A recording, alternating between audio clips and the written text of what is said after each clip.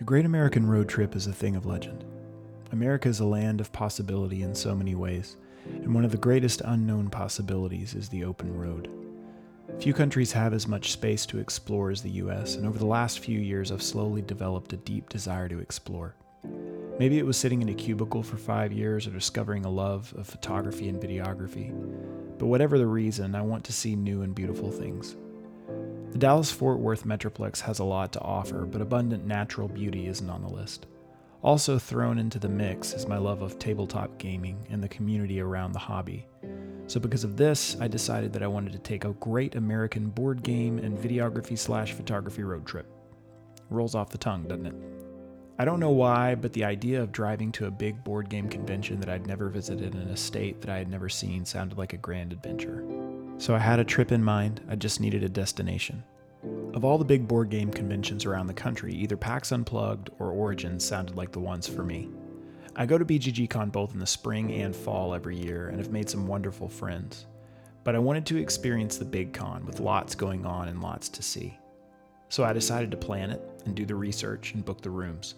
I decided to go to Origins in Columbus, Ohio.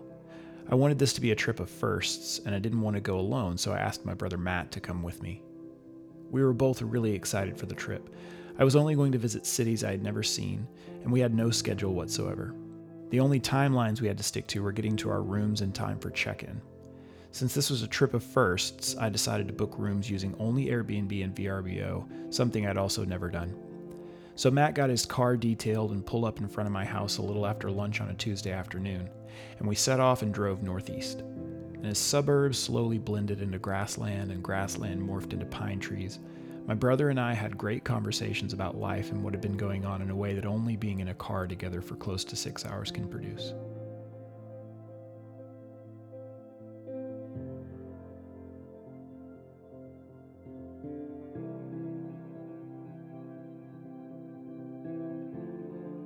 Our destination for the first night was Little Rock, Arkansas. And even though we were in a confined space of a Mazda hatchback, the endless parade of forest on both sides, like a repeating cartoon landscape, gave the feeling of nature and open spaces. As we drove and saw things in such contrast to my cubicle walls, I thought to myself that this was exactly what I had needed.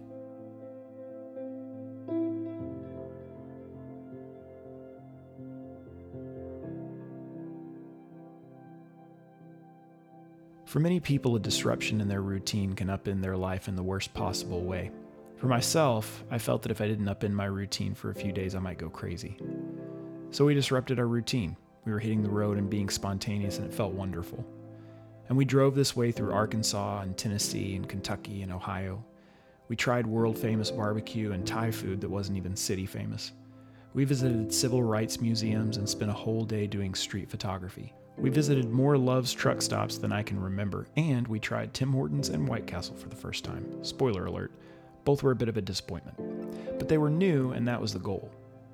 In my mind, when I started this trip, a big part of the experience would be going to the Origins Game Fair. I had a YouTube channel and a podcast, which before this I haven't posted on in almost a year. And going to conventions like this are what people with YouTube channels and podcasts are supposed to do in the board game community. I left my house with the thought that the highlight of my trip would be walking the halls of the Origins convention. Being in Origins was great, and I had fun exploring and seeing some old friends and making new friends.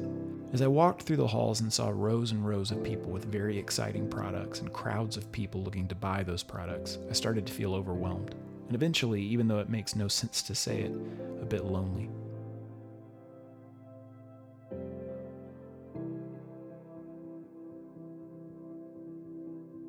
It makes no sense to say that unless you know a bit about me. I'm very introverted, and social interaction, while enjoyable, can drain me emotionally. Even though my brother was with me, I began to feel as though we really didn't have a place to be calm.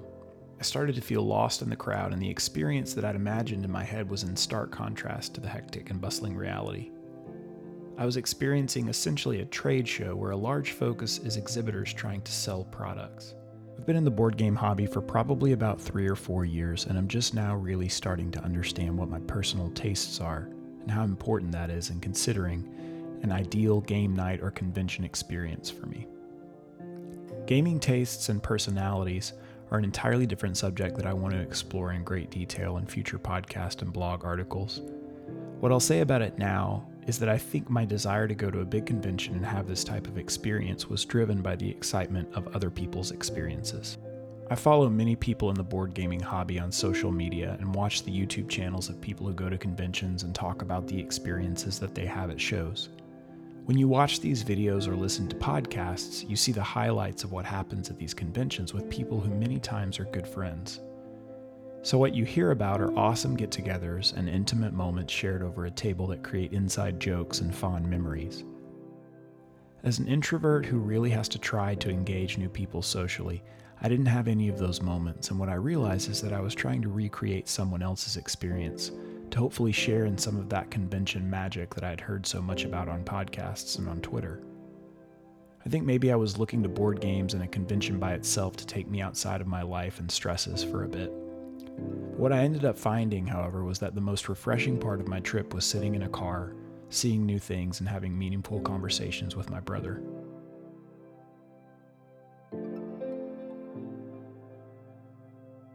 The trip was amazing, but not for the reasons I thought it was going to be.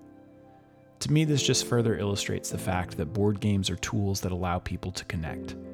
I think board games are the most effective way for me right now to connect with my friends and family in a way that's meaningful and memorable.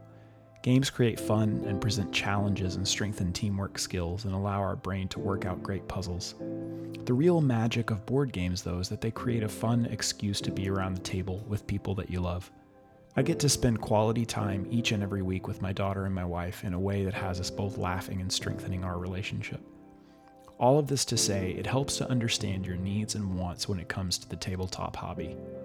This hobby is filled with some of the most passionate, kind, caring, and wonderful people I've ever met. There are lots of times when you can go and meet new people and make new friends and start lifelong relationships. You need to approach it the right way for you, though. For myself, I had a bit of FOMO when it came to the convention experience and found myself feeling overwhelmed and lost. Origins was a great learning experience. I know now that I mainly want to go to smaller conventions that are focused on playing and less on selling. I also always want to try and invite my friends and family to come along. I can make new friends and meet new people, but I have to take that a bit at a time. Because it drains me emotionally, I have to make small talk and try and be outgoing. So having my group of 1 or 2 people that I can just know and recharge with is such a boost to my convention experience. I think at the end of the day, what I'm learning is that you should definitely learn from other people's opinions and take into account what lots of people think is good or fun. What's even better is taking other people's opinions into account and comparing them against what you know you love. For instance, for me, the convention experience is amazing, but it has to be the right convention. When I walk into the Hyatt Regency for BGGCon, I feel exhilarated because I know there are lots of people there and there's excitement in the air, but I can also find a spot to breathe and just be quiet for a moment if I need it. I'm excited because I know there's a library of thousands of games waiting for me to explore. I have friends that come to the con with me, but there's also a great system in place should I want to demo a game or find someone to round out the player count of something I want to play. That's the type of experience I love. So here's my 2 cents worth of unsolicited advice. This is, of course, advice that you can hear, but it may not be the best path for you to follow. Listen to all the podcasts you want and watch lots of media creators that talk about their fun convention experiences and try to get a feel for which convention seems like it would be the best fit for you. Try to learn when someone is excited by the experience because it's just something that's awesome and anyone would enjoy it, or they're excited because the experience that they're talking about is right up their alley. There are lots of personalities and many different ways to enjoy our hobby. For me, I need a smaller experience that feels less overwhelming and more intimate. For you, you may need to be in the big halls seeing only the newest of the new.